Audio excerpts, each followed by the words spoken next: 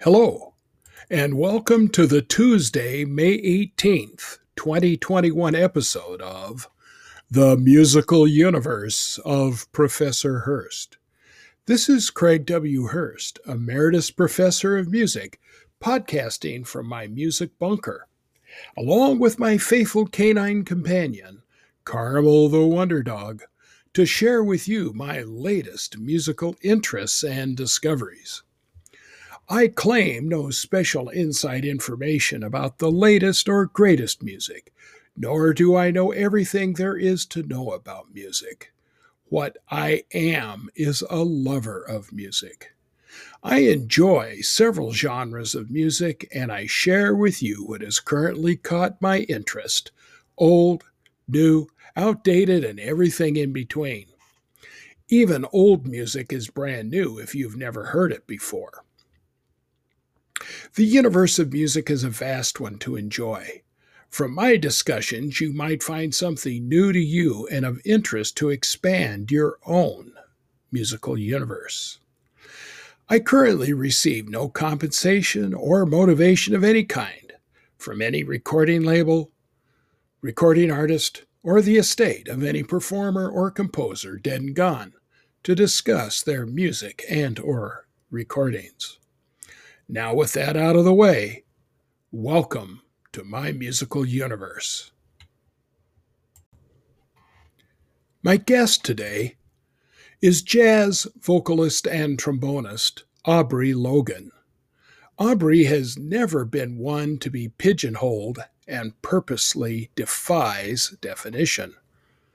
Her top 5 debut album, Impossible, helped to establish her as one of the premier young singer-instrumentalists in the United States. Her participation in Dave Kozz's album, Summer Horns, in 2018 helped cement her position. But it was her own #1 album in 2019, Where the Sunshine is Expensive, that showed the depth of her songwriting. As a singer, trombone player, and songwriter, Aubrey's body of work is underscored by the integrity of a performer that can stretch herself emotionally across a musical landscape that defies description. Complex and still retaining the intimacy of stories that are both personal and inspiring, Aubrey can bring a wealth of experience to her songwriting that touches the deepest part of the human experience. Logan finds time to share the stage with Alabama Shakes, Meghan Trainor, Pharrell Williams, Josh Groban, Dave Koz, the Commodores, the Boston Pops, and venues as diverse as Ronnie Scott's in London and the Hollywood Bowl.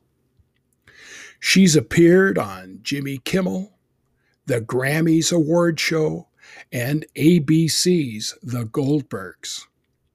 Logan has recorded a duet with her childhood hero, Gloria Estefan. Aubrey has won multiple awards at the Montreux Jazz Festival. She's beloved not just the dedicated fans of postmodern jukebox, but she considers the creator, Scott Bradley, and her colleagues within the collective her true friends. And Aubrey loves performing. But it's in her writing that we find the real Aubrey Logan. Her song, L.A., revealed just how difficult it is to be an artist living in the biggest entertainment town on the planet. But mostly, Aubrey has finally given us a glimpse into the complexity of the mind of the artist. She's still known as a world-class singer-instrumentalist, but she's revealed that there's so much more. She continues to headline sold-out shows and festivals. She continues to wow the crowds at symphony dates all over the world, and she touches us in those rare, intimate club shows. And we discover that the Queen of Sass has depths to which we would never have imagined. Recognized on the global stage as a performer who can deliver in the most informal of settings, and then to huge festival audiences, her work is praised as being accessible, fresh, and dynamic. It shines a light on an art form that at times can appear exclusive and hard to connect with. Aubrey certainly flips that narrative on its head and allows the music to bask in the sunlight, introducing new generations of listeners to her world of sophisticated songs. Aubrey returned with her new album, Standard, a journey into her musical past with covers of the most recognizable tracks, plus her original work, Done Pretending, and Louboutins 2.0. Having worked with some incredible names in the past, including Quincy Jones, Burt Bacharach, Josh Groban, Smokey Robinson, Patrice Rushen, and Pharrell Williams, Aubrey can bring those unique perspectives to the music she delivers. On Standard, she reworks Dreams by Fleetwood Mac, Jimmy Webb's MacArthur Park, and Sunny Side of the Street. Standard shows the astonishing application of a woman at the top of her game. As the world has endured a difficult year, Aubrey continues to produce music that brings hope, joy, and that touch of fun to her audiences. Sassy, undeniably gifted, and with talent to burn, Aubrey Logan is that jazz artist that you need in your life. It is my pleasure to welcome to my musical universe Ms. Aubrey Logan. Hello, Aubrey. Hello, Craig. How are you today? I'm doing very well, thank you, and I hope you are well, and it's really great to talk with you. It's great to talk with you. I think we get two nerds together right now, right? Well, I tell you, a couple of music nerds, I can't think of a better way to go. But I got to ask you something. I read this in your bio, so I've got to ask you. Let's begin with the whys and wherefores of the label, the Queen of Sass. Where does that come from? That came from somebody in the United Kingdom. Oh. That definitely, I don't remember. I would be lying if I said I remembered who the interviewer was. But it was they said it in the most British way you could possibly imagine. And they came to some of my shows in England and in London, mostly around London. And they were doing an article in a blog or a magazine, something like that. And I at that time, I was doing a lot of, blogs and magazines in the United Kingdom and just being interviewed because I was spending a whole lot of time there. And I had been doing a lot of live shows. So a lot of these interviewers had been coming, and I believe it was a she, said, "You're so sassy on stage." And I said, "Oh, well, thank you." She said, "You're like the queen of sass." And I'm like, "Oh, thank you." So that's where it came from. And okay. what I believe she was referring to is that I don't take my banter all that seriously. There's always some humor involved. I'm not as much as I'm on social media, I really can't stand it. So in order to survive, I have to tell it has to be a bit of a joke because it kind of is, and it's sassy and I'm not in the, I don't know. I haven't been very marketable, I've been told. So I just make fun of it and it helps. And I have a lot of joy too in the shows, and maybe it comes from that. So hopefully it's a positive sass and it stuck. Well, I kind of think that it is. That's what I gathered from Oh, I'm sorry for the background noise if you can hear it, but I guess I they can't. just. Oh, Everything's good. good. Zoom is handling it well. Well, I'm glad because I guess the lawn care people decided today was the day to cut the grass. Hey, you need it cut, right? Yeah, It's spring. that's true. Well, anyway, Springtime. no, I think that fits in a lot of ways, is very appropriate. I love the fact that you take music very seriously, but Yes. you don't seem to take yourself too seriously.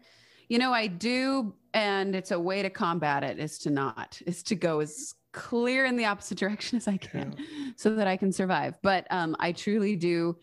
I do take music seriously. However, I also will, and I've learned this from several artists. We can talk about them later that I've toured with that do such a good job with their audience. His name is Dave Cause. But I have learned also that it's not just that the music needs to be highly sophisticated, which it can be. It also needs to be highly catered to whoever's watching. And that might mean turn the sophistication down just a touch so people can enjoy it and or keep the and I know my own boundaries and they're going to be different for every artist. I know when it's too much bebop, stop, you're just playing notes for yourself. Or if it's too corny and cheesy, which it's always going to be corny and cheesy because people like it. This is a show. But there's, a level to which I won't go down there or up there, and I'm somewhere in the middle for me. Yeah. Well, you've got a good comfort zone. You've got a good balance of that. And I think that's one of the things that make you, at least from your videos that I've seen of your live shows and recordings, I think makes you very watchable. And I enjoy that a lot. Well, let's turn to something kind of serious. And that is, I've asked every jazz musician that I have interviewed this question. And that what I'm going to ask you is, what is it that makes jazz unique from other types of music? It's a very good question. Well, thank you. I wrote it. Well, it's two things. It's improvisational and a bunch more tensions in the same genre. You have tensions in other genres. You have improvisation in other genres.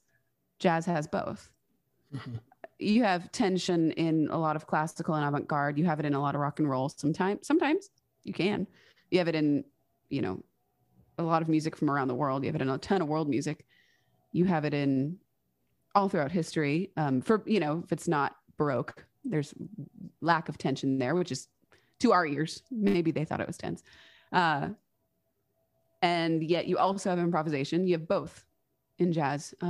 You have improvisation in other genres too, but maybe it's not as tense. I don't know. By and large, it's very hard to answer these questions because I am generalizing with my answer. And that's it's not a hard and fast rule, and it's not in every case.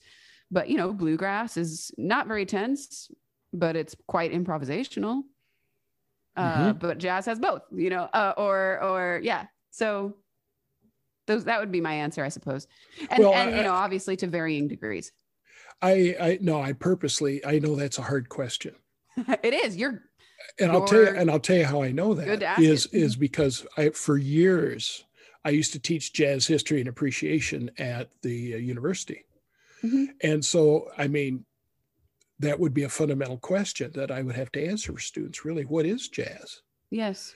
Versus, other kinds of pop music, and you nailed it really well. Kind of what I used, and that is, it's a degree. Yeah. There's music that has a high degree of jazzness. Yeah. Like, when you hear Thelonious Monk, there's no doubt that that's jazz.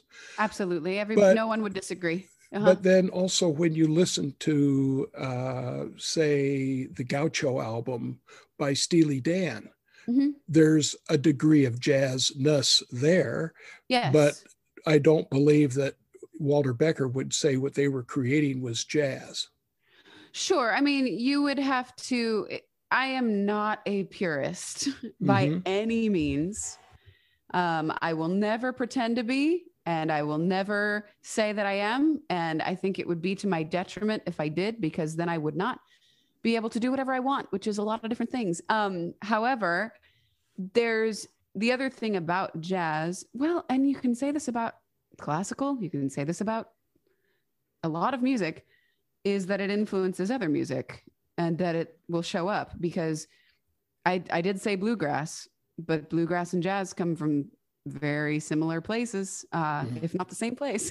And, there's Gershwin, who pretty much writes classical and jazz, but it's written, it's not improvised. Well, mostly. Again, generalizations don't help. And then I was just listening to Ravel yesterday, and I'm kind of going, I hadn't really listened to Ravel much, classical composer Ravel. And I'm listening to like piano sonata in G. Sorry if I said that wrong. And I'm going, where's the jazz? I didn't turn on jazz. Wait.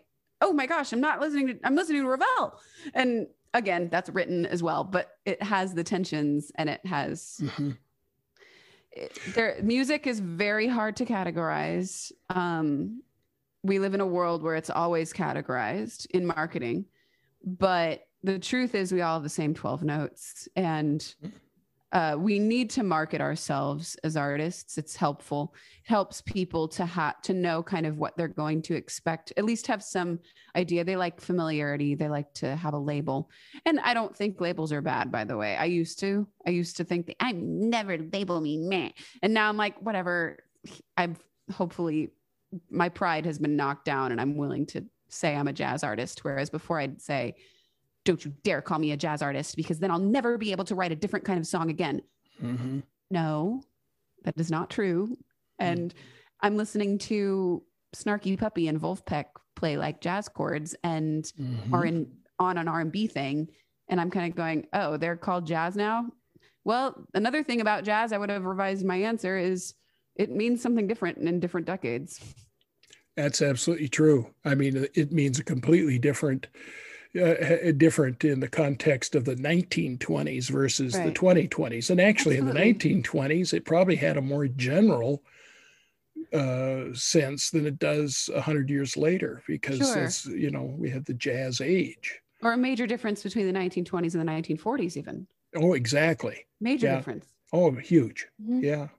Yeah, I agree. It's not, I think, that whole categorization thing, but I'm always interested in what musicians who play jazz, how they view the music itself as being somewhat different from other styles of music. And I'm one of those, I'm like you, I'm definitely a pluralist. I love all kinds of music. Sure. And if you've been to my, the page for my podcast, you will see I interview country artists, I interview blues, soul, R&B, jazz. I even have now scheduled my first rap artist. That should be an interesting discussion, and I know you're going to research it a lot, Craig. I can't wait. Yeah. But anyway, let's move on. Okay. And during COVID, many musicians have been finding creative ways to stay busy while our normal activities of touring and performing live are on hold. Now, in addition to releasing a new album, as if that isn't enough, what sort of other things have you been doing for the past few months in lieu of live performing and touring? Well, the album was a big one, but what goes into that is a lot of arranging, and it was a big arranging project for me. So I would say I had my arranger hat on the entire year. And I was doing a ton of that. I did some Christmas stuff too. I did a Christmas single too. I also moved. I moved states, and that kept me a little bit busy. But to be honest, I hadn't rested in almost the better half of a decade. And so I actually got some resting done. It was actually pretty great. I got to, design a new home, which felt kind of busy, but also kind of restful, because it had nothing to do with my career so much. My husband and I spent more time together than we have in the history of our over a decade long marriage. And it was great. We really like each other. And we had a great time. I mean, I've never spent an anniversary with him in the past 5 years. And then I got 2 in a row, one this weekend and one last year. And, and I did practice more trombone. And I think that's a lot of people that are jazz musicians who've been having several hats got to practice more, because traveling really does take away the practice time more than anything. There's nothing like flying all the time to take away practicing. So that's what I've been doing. Oh, that's great. Well, and you've been doing some live streams, and you've been doing videos and things too. But yeah, I've been doing live stream concerts monthly on a platform called Veeps, where people can grab tickets. I mean, 1 ticket per family. It's like an on-demand show. It's like you're watching the on-demand wrestling tournament, except it's my show. Sure, it has a lot in common. Oh, there you go. Right? You can have parties with my show or parties with the wrestling tournament. Whatever, or both. Yeah. Well, I'll tell you, sometimes when you're on stage and things aren't exactly going the way you originally planned, it is sort of like wrestling. Hey, much respect for pro wrestlers. Yeah. Well, that's true. Well, let's get back to your career. You've had a wonderful career as a musician. I mean, you're touring and recording with Dave Koz, the recording you did with Postmodern Jukebox, your own solo career. Your albums are incredible. You've just done some really wonderful stuff. What would you say, or would you reflect on some of the more memorable experiences of your career? Yes. With Postmodern Jukebox, one of the most memorable moments was playing at Radio City Music Hall, which I had pneumonia that day. This was 4 years ago. Didn't know it till the next day, but I wouldn't take myself to the doctor until we were done with Radio City, because I knew I was sick. I knew it was bad. I didn't know what it was, but I knew it was bad. But I didn't want to be sick until after Radio City. I just couldn't be. So I did a big performance on stage, let it all out, and kind of fell down backstage. But man, that was fun. We also got a chance to play Sydney Opera House. And that was really memorable, for obvious reasons. With Dave Koz, the most memorable moment was playing with him at the Hollywood Bowl and singing my rendition of Natural Woman by Carole King in tribute to Aretha Franklin at the Hollywood Bowl. Was a beautiful moment. And then in my solo tours, I mean, there've been a lot of memorable moments. Many of them have nothing to do with the stage. Many of them have everything to do with bonding with the band members and everything. But one very memorable moment knocked my pride down, in the best way, and took a weight off my shoulders in the best way. But, touring can be pretty tough. It can be hard. It can be hard on the body. It can be hard on the soul. It can be a lonely place. The budget obviously takes a major hit when you're touring, because touring's quite expensive. You never quite know if you're going to be in the black. Most of the time you're not. You just do it anyway. And all of that combined can really kind of weigh on you. So I was having a somewhat bad day, and it turned into something good. I had played Ronnie Scott's in London, and it was a great show, but we were all exhausted. I was exhausted. We had been on a run. We had to get the show. We got out of the club at 4 a.m. and we had like an 8 a.m. flight. So we had to go straight to the airport, go through security, and then get to Sweden. We get to Sweden. The Sweden show is earlier, so we don't really get time to nap. It's like a Sunday, so it's an early show. And the Swedish audience is very polite, which many entertainers would prefer if they were a little more raucous and less polite. So you're wondering, do they even like me? They're not hooting and hollering. They're, because they're polite. And I was just getting through the show and really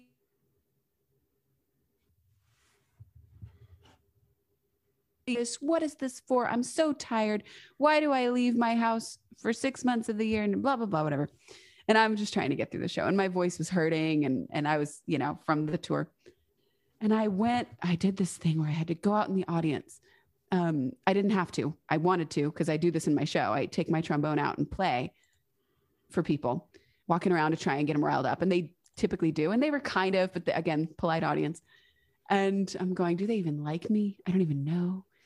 And then a young man grabbed my arm, and I turned and looked at him, and I could tell he was disabled because he had a walker and he had very slurred speech. It was a labor to say anything, and moved very slowly, neurological stuff going on. I later found out it was cerebral palsy. And he looked at me in the middle of my pity party, and he said, as best he could, slowly, "I'm so happy." And I went, "Aubrey, you idiot, you moron, you selfish little girl, thinking that this is all about you somehow." And, it put everything in perspective. And I didn't do the meet and greet that night because I couldn't, I was going to lose my voice. And yet, but a security guard came back to the dressing room and said, "A young man with a walker wants to come see you. Can he come see you?" I'm like, "Yes, he can come see me." So he comes, and he said, his name is Axel. And he said, "Hi, I had such a bad week, but I wanted to come see you so bad. I left my house 2 hours away, got on 2 trains by myself to do everything I could to come see you. And I was having a really bad day, but after I saw you, my day turned around." And I looked at Axel and I said, "You know what, Axel? You just described what you did for me today." So There you go. And I'll never forget that day. And the best part about it was about a year later, I went back which is one of the last shows I did before everything shut down. I went back to Stockholm, which he's far from. Mm-hmm. And he showed up to this jazz club, and it was a much nicer show. I was well rested. Everyone was having a great time. And he was in the front row with some family members. And I got to tell the story from the stage of that year prior. And he was there, and it just made him super happy, made the family made the whole room really excited. And that's one of the best experiences I've ever had as a performer. In a lot of ways, that's gold. That's solid Mm-hmm. gold, 24 karat. Mm-hmm. That's one of the messages I always try to give my students, and anybody that plays with me or under me, is that you never know who's in your audience, and you never know what the gift of music is going to bring to another person, because to everyone, that gift is a little bit different. Yeah. And, you very well, your story is awesome, because you made a huge difference in that person's life. You made a difference in mine. And, I one of the things that I do, I'm semi-retired from the university. Yes. They still let me come and conduct the band on the campus. You have a university email address, if I'm correct. I do. Yes. I'm still technically on staff. Why? Way to go. Yeah. But, the state of Wisconsin just has this sweet deal that when you retire after, a waiting period of like 80 days, they can hire you back as a retired annuitant. How cool is that? And so I can go back, I can do one class, and I did what I love doing the most, which is conducting the concert band. Nice. But in addition to that, I also direct a band. If you're not familiar with this organization, it's called the New Horizons International Music Association. And it was founded by a professor at Eastman. And it's a band program that is primarily for older adults. Mm-hmm. And we have one in Waukesha, where I live. And I've been the conductor of that group for a while. But anyway, most of the people in that group are in their 70s and 80s. Right. I've got a Barry sax player who's like 89. Sounds like a party. And I tell you what, there's some days I feel like I'm back teaching middle school. But here's the thing, and I tell them this, I says, every time I come to rehearsal, I witness the power of music.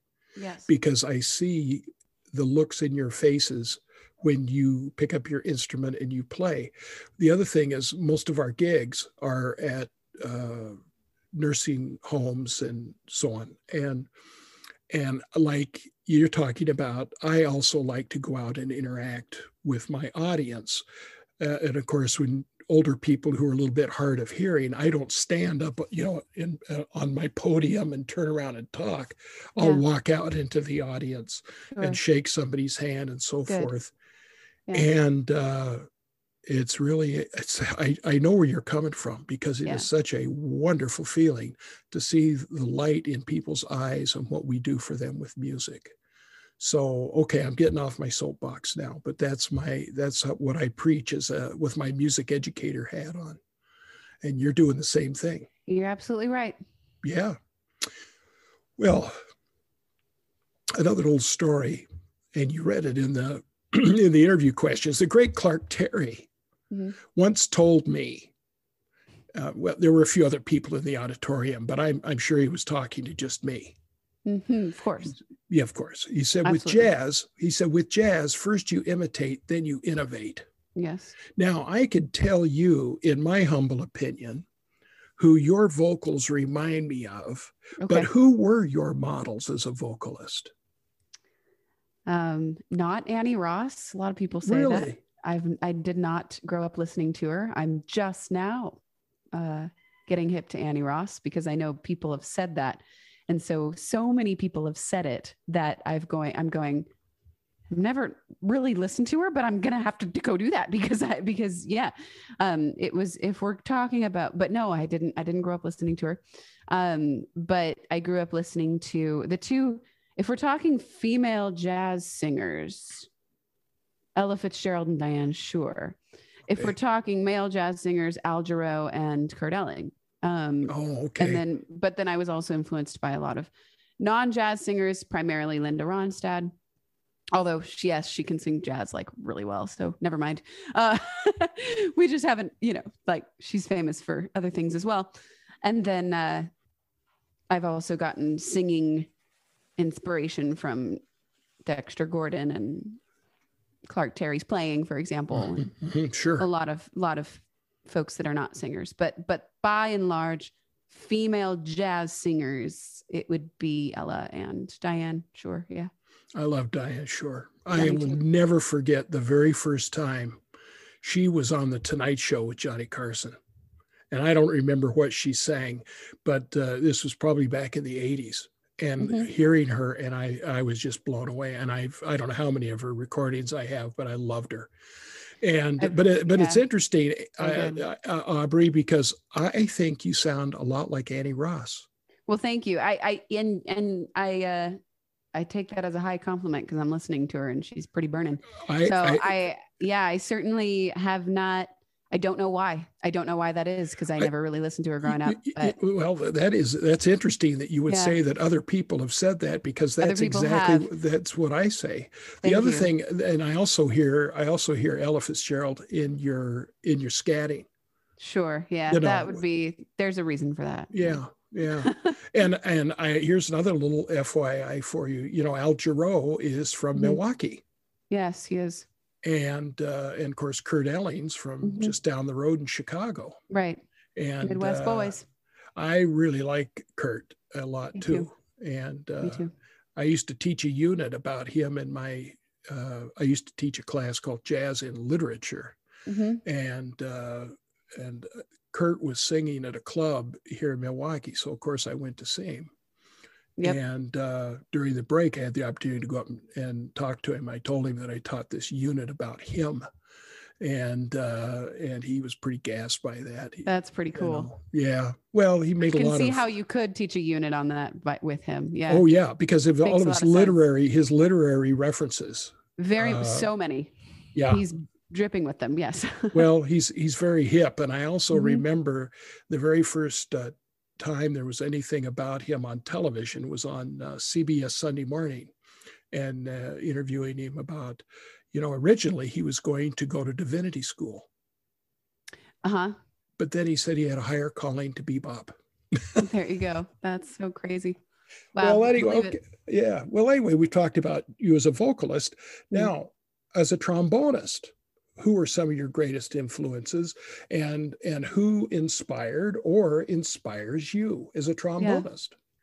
As a trombonist, my greatest inspirations were Dexter Gordon, Clark Terry, some Louis Armstrong, What's missing are trombone players. Yeah. And again, I have my favorite trombone player alive is Wycliffe Gordon. Okay. And he's also, you know, a buddy of mine, and he's a monster player. And probably the reason he's my favorite is because he sings through the trombone so convincingly. And that's my goal all the time. Another people, the one thing people seem to be surprised by is that I did not grow up listening to Annie Ross. And another thing people tend to be surprised by, and I get it a lot, is that I didn't grow up listening to a lot of trombone players, even though I was playing the trombone from age 12 on. I was listening to big bands. And so I'm actually inspired by Count Basie when I play the trombone. And when I'm doing these phrases, I'm pretending I'm the whole band. It doesn't come out that way because that's impossible. But that's what's going on in my head. Or I'm pretending I'm you output what you input, right?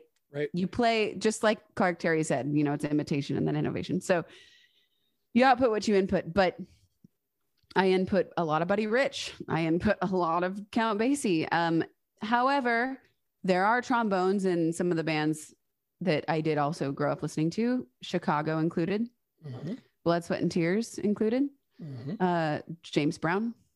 I grew up listening to James Brown stuff because I just like funky music, and Fred Wesley was playing the trombone, but I wasn't influenced by, I didn't binge trombone players, and I binged a lot. So it's just now that I'm getting into Frank Rosalino more. It's just now that I'm getting into, you know, listening to the JJ albums. And it's just now that I'm really like in large quantities. I'd always had them in my ears. I knew what the trombone sounded like. I knew what who these names were, but it wasn't who I was playing on repeat in my car. And you have to be very careful what you listen to between the ages of 14 and 21, because whatever you're listening to then is what you're going to be doing for the rest of your life, whether you like it or not. So I'm happy that I was listening to Tower of Power when I was, and I'm 20 years late, but I got into it. And when I got my driver's license at 16, it was a huge day for me because all I wanted to do from age 0 to 16 was get in a car and drive by myself with nobody there, so that I could do whatever I wanted and go wherever I wanted. And no one was talking to me. No one was telling me what to play. No one would make fun of me if I rewound to the middle of a song 47 times. No. And it was ultimate freedom for me to get my driver's license at 16, which is what I did. And that's when I started listening to music on repeat all the time.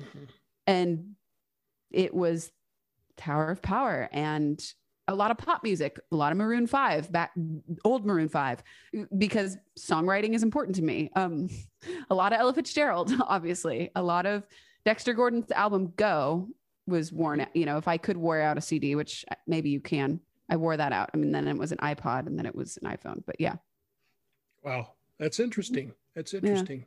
Well, I unlike your vocal style, I haven't been able to, I think, identify specifically, you know, your trombone style, but I do hear that ebullience in your soloing. That's does remind me a lot of like Louis Armstrong, because Louis Armstrong is kind of like that.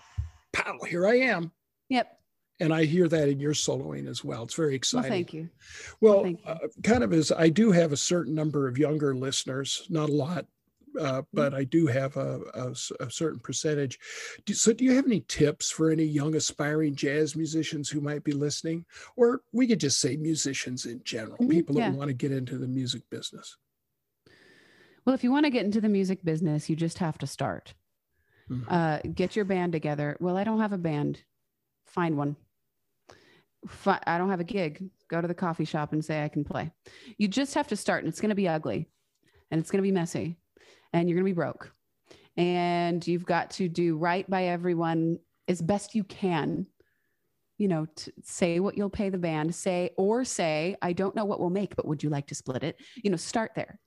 And start falling on your face, start making mistakes. There just isn't a pretty way to do it. So just get out there and do shows, do them as often as you can. You'll start to, but how am I going to arrange all the stuff? Oh, looks like you got to work backwards. So if you got a show in a month, you got a month to figure out your repertoire. Mm-hmm. Mix it with originals you do have, covers you do have, standards you do know, and just keep doing it. Just keep doing it. You will learn so much about what kind of music you play best, how to entertain an audience. I mean, there's nothing that answers the question, how do I talk to an audience? Like trying to talk to one. Many jazz musicians, I'm going to pick on jazz musicians for a second, don't care to acknowledge the audience much. But I think that that's a shame, because the audience is there to enjoy you. And not every jazz musician has to put on a cabaret show like I do. I know that I do that to the extent, to a big extent. I know that it's important for me that it almost runs like a Broadway show as much as it runs like a jazz show, but it doesn't have to be like that if you don't want it to be. But if you want it to be, please do. I like it too. But you can look people in the eye and say, thank you for being here. This is what we're playing next. Tell why you like it or why you chose it or why you wrote it, and play the song, and stop talking and then play the song. Okay. That sounds like great advice. Well, I mean, one of the classes I used to teach before I retired was creativity and problem solving. Wasn't Great. Even a music course, right? Sounds like music. And exactly. I guess that's why I had success in teaching the class.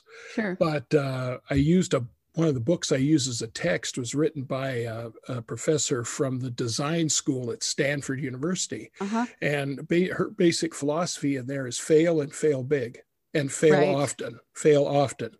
And I've always developed, tried to pass along to my students and others that will listen to me. I do not win or lose. I win or learn. And that, sure. Yeah, because there is no such thing as failure. There's just learning experiences. Yeah. And the only time you fail is when you give up or quit. Absolutely. Especially in this business. I think there's a lot to it. And so thank you. That's excellent advice. Well, speaking of doing it, let's get to your new album. Mm-hmm. Now, you've got a new album that's coming out the day after tomorrow, Woohoo. May 21st, yes. Entitled Standard. Mm-hmm. So the first question I have for you is, what draws you to a particular tune, like Sunny Side of the Street or any other of the standards of the Great American Songbook?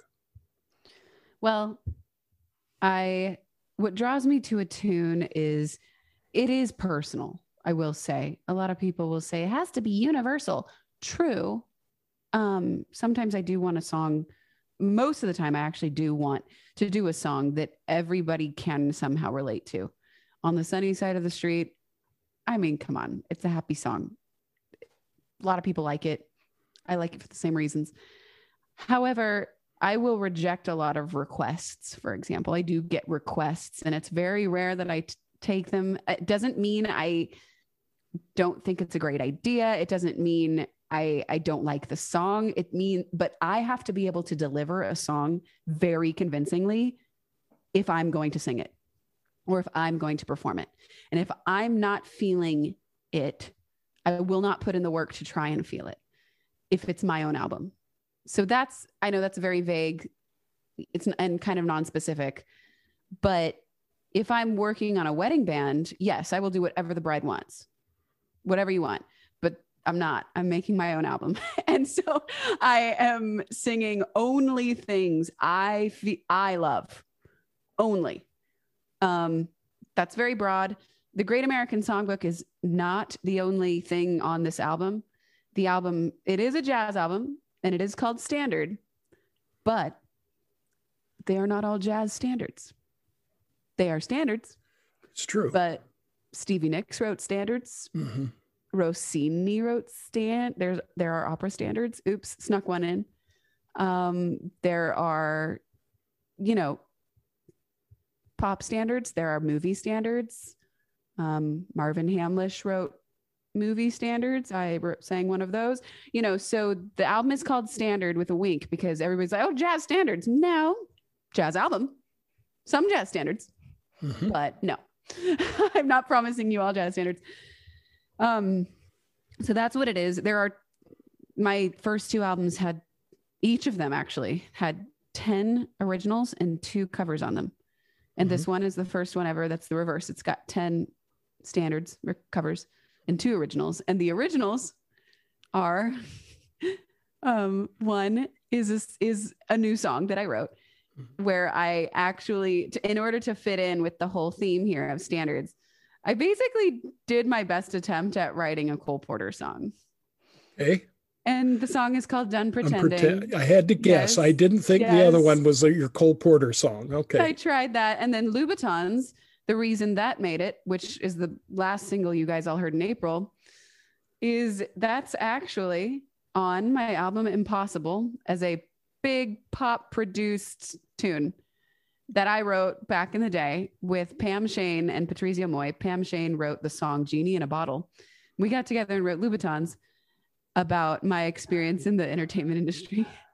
And that's for the OGs. That's for the fan. That is in the album. That's on Standard, the album, a jazz rendition of my big old 80s, 90s pop song. That's on there for those of you who are listening or not listening, who have been with me since the beginning, because they love Louboutins. There's a group of super fans. All artists know what a super fan is. It's not just people who will come to your show sometimes. It's the people who keep us going, who supported my first album, supported my second, supported this one. They like Louboutins. They like the song, and it's a standard to them.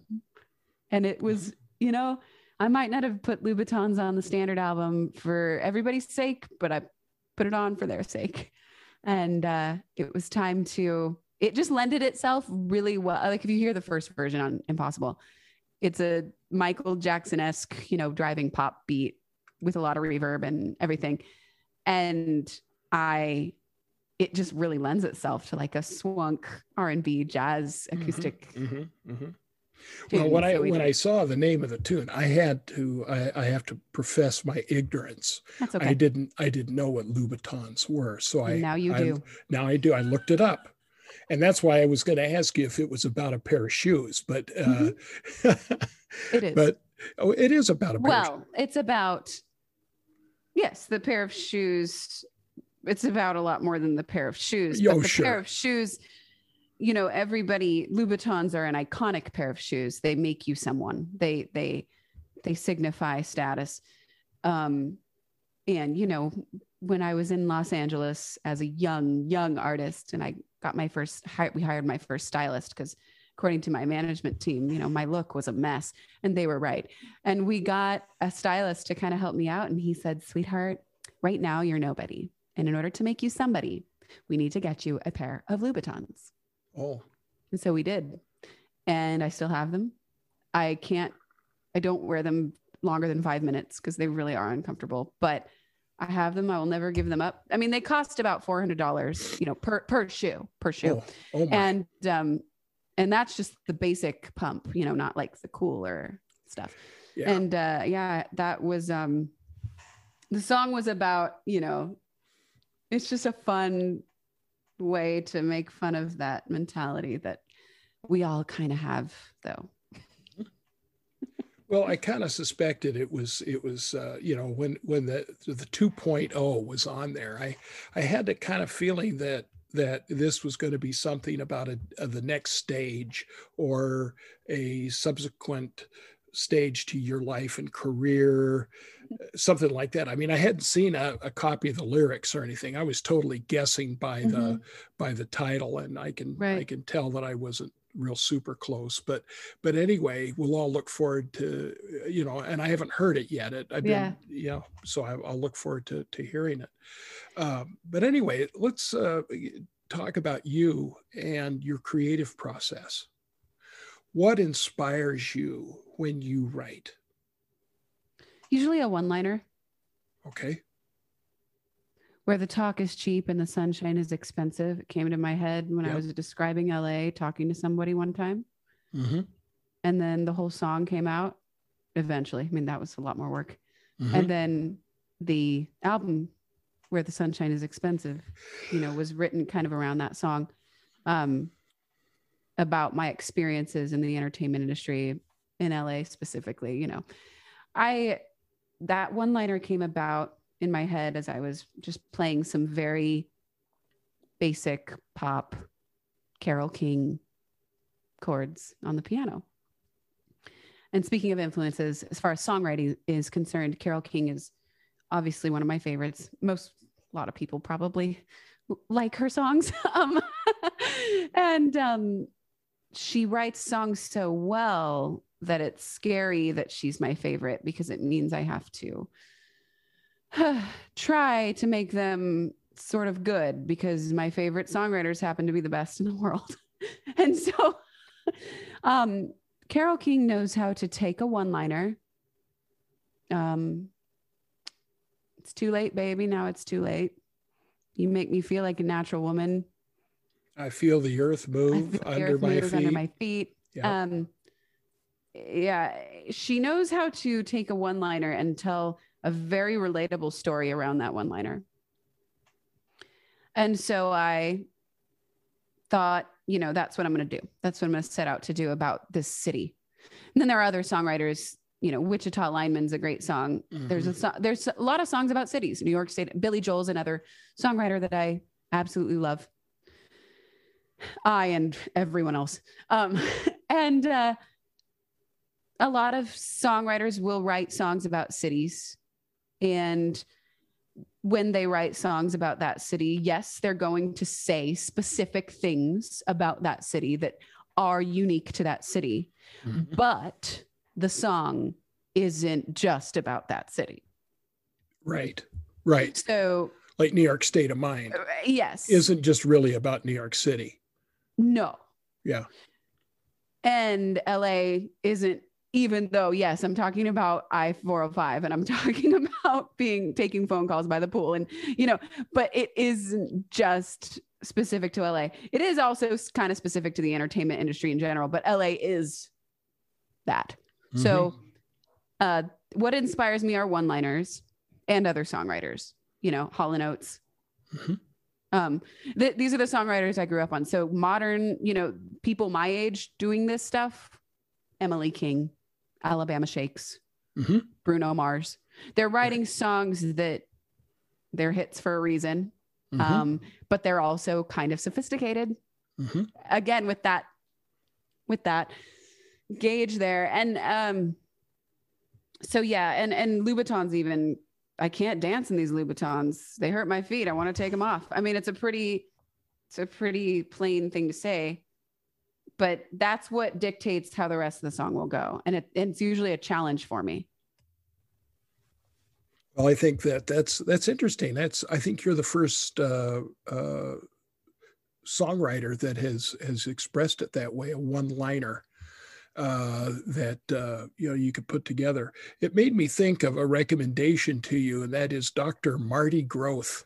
Marty Groth. Yeah. If you Google him, you can find him. I subscribe to his email, and what he does, he collects. Shame doing it right now. Yeah, okay, that's fine. And it's Grothe, Groth. Cool. He is a collector of quotes. Oh, very cool. And chiasmus and all kinds of neat ways that words have been put together, and different people have put them together. And he just finished what I thought was a really cool. He just had an informal kind of competition amongst his fans to come up with the best opening lines for a novel. Wow. like it's a dark and stormy night, kind of thing. Except that. And that's what he had. So you might find that interesting. You might find it inspiring. I might. Hopefully I don't plagiarize. But what you might find is a one-liner that inspires you to think of something else too. Absolutely. You're absolutely right. Well, so then I get the idea that when you write an original song, you start with a lyric rather than necessarily a melodic idea, or does it all kind of come at once? It's all at once. The one-liner does turn into a melody right away. Okay. And then I write all the melody and chords pretty much. And then the rest of the lyrics are a painstaking long process, you know? Sure. So it's not really lyrics first. Okay. It's the one-liner first that dictates what the song's about. Right. But then it's like most musicians who aren't really lyricists first, which I'm really not. Mm-hmm. It is bass line and melody, which dictate all the chords, which dictate the instrumentation, even, you know, it's done in an hour. Okay. It's done in an hour. Sure. And then the hard part that takes weeks, months, years is writing the rest of the lyrics for me. Sure. And it's not my job to sit around and spit out lyrics. Like some people have that job in Nashville or in Disney or whatever. If that were my job, I'd have to focus on it. It's not. I'm writing songs for my own shows, so I'm kind of on my own timeline, but sure. Yeah, I mean, it's not like you're a songwriting machine. You respond to your own inspiration or your own inclination to do something. And there are songwriting machines, and they're amazing, but that's not me. Yeah. Well, do you keep like a sketchbook of ideas of heads or vamps or other musical ideas, or even lines that you might draw upon later? Yeah, it's not a sketchbook. It's a recording, you know, it's voice memos on my phone, but yes. Okay. Yeah. Well, you can tell I'm old school. Yeah. I mean, I can't write. I have to sing them to myself. I understand. Yeah. Yeah. So you keep those ideas to draw upon. And totally. Would it be safe for me to assume that you're probably still currently writing new material? Oh yeah, always. I mean, you just have something going all the time. Can you share a little sneak preview of some of the songs we might hear in the future coming out of you? It's gonna get jazzier. Okay. All right. That's all I really can say. I mean, it's gonna get after standard.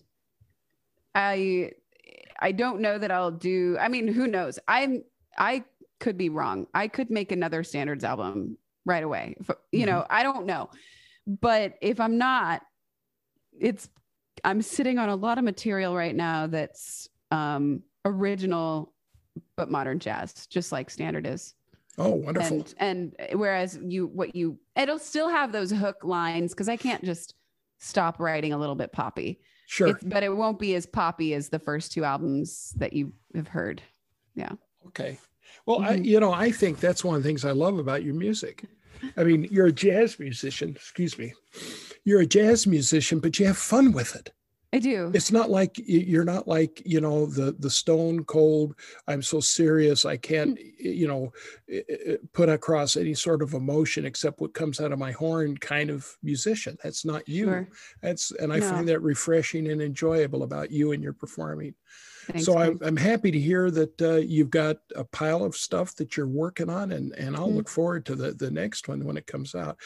Do you have any tours or anything in the planning stages once COVID is kind of gone? Yes, dates are coming up. I am still going to do the monthly live streams. So that's on the platform Veeps, Veeps, or you just go to AubreyLogan.com and you'll see it. Right. But yes, tours are coming up around the United States, Europe as soon as we can. As of now, as of the recording of this, we're waiting on Europe, but I'll be the first dork on the dance floor. So, I mean, the only way to really know when the shows are, because they're being announced as they come up, right. Which is changing by the day. Sure. The only way to really know is to sign up for my mailing list, because even social media won't tell you everything. They just tell you what they think you want to know. So it's just like you go to my main site and you click that follow button and asks for your email, and you get the show schedule for sure. But I'll be in LA a bit. I'll be here in Austin quite a bit. Other parts of Texas, other parts of the United States. Yes. Ohio. Yeah. All around. Well, you're in a great place being in Austin. You know, Austin has more clubs with live music than any other city in the country. Yes, they do. Yes, it does. It's pretty wild. And I also have you bought your first pair of cowboy boots yet? I haven't. And I saw a snake the other day, so I really do need to. That video I had my of first you backyard snake. Yeah, I know it was that harmless, but it was big. it's well, everything's bigger than in Texas, for crying out Yes, loud. Yeah, it is. I tell you, I'm envious. So I love Austin. Austin reminds, it's like when I moved to Wisconsin and the first time I went to Madison, which is our capital city. And I was walking down State Street at Madison, and I happened to turn around and look back at the Capitol building, and I could have sworn I was on 6th Street in Austin.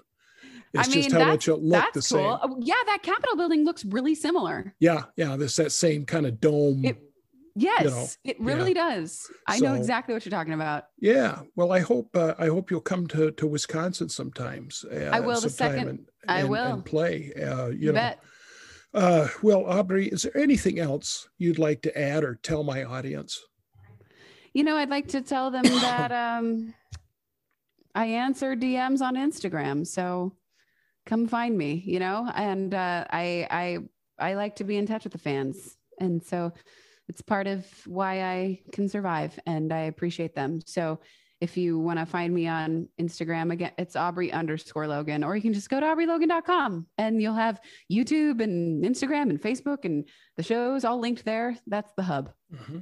Yep. There's a lot of good information there. And I also will remind my listeners that, of course, I've included a number of links to Aubrey's YouTube videos, and of special importance, 2 of the singles from her new upcoming album. I haven't put up your newest single that's just released in April, but that'll be on the album, so they'll be able to hear that. Well, Aubrey, yes, it is. Excuse me, you've gotten me all choked up. I want to thank you for taking time to talk with me today.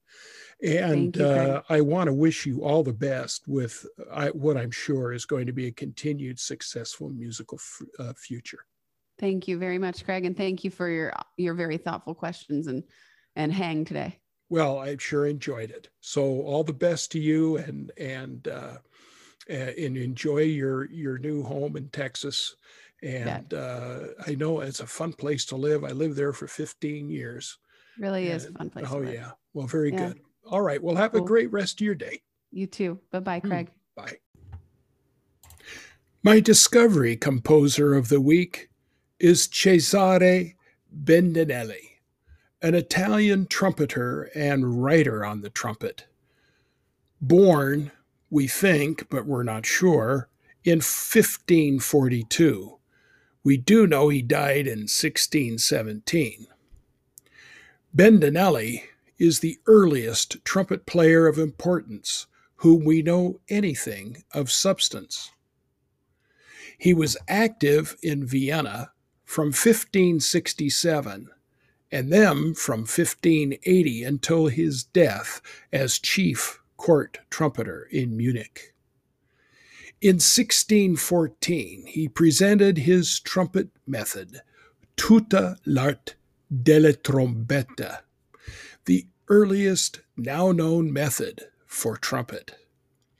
His method includes the first dated pieces of 1584, 1587, and 1588 for the clarino register of the trumpet. His treatise includes information elucidating on improvisation in 5-part ensemble music. He claimed, too, to have been the first to apply tonguing syllables to the trumpet as an aid to articulation and register placement. The All Music Guide lists 12 recordings of Bendinelli's music, a must for trumpet geeks like myself and others who enjoy a good royal fanfare. In my show notes, I've included a link to a YouTube performance of Bendinelli's Sonata number 366 by the group Ensemble Ottoni Antici.